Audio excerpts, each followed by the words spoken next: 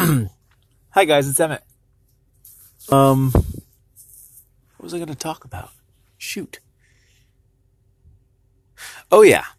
So we have this snowstorm coming in, and for the last couple of days, in fits and starts, we've been battening down the hatches, and for us that means picking things up off the lawn, cleaning up the last of the sort of summer things like the garden hose and the rakes and all that, and storing them in the barn. It also means bringing winter things to the porch, like skis and sleds and snow shovels. And it means storing things away like the wheelbarrow and the garden cart and all that normally just stay out. And I've moved my carving stuff out of the woodshed and into the hoop house so that they stay clean and not covered with a foot of snow.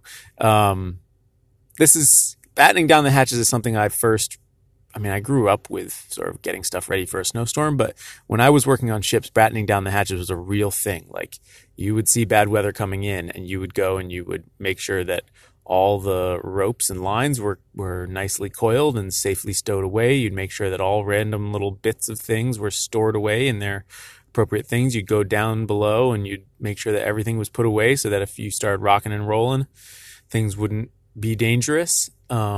And you just generally did a sweep of everything and made sure that nothing superfluous was out.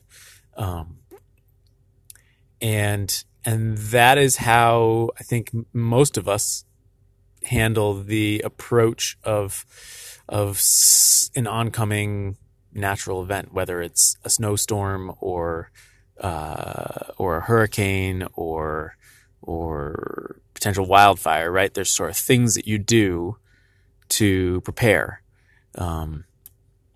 And most of us don't live this way all the time. That sounds like something that, I don't know, it's like a spy would live that way, right? Where like they could walk away at any moment and everything would be totally clean and untraceable. But most of us live a messier, more spread out life, and that's a good thing.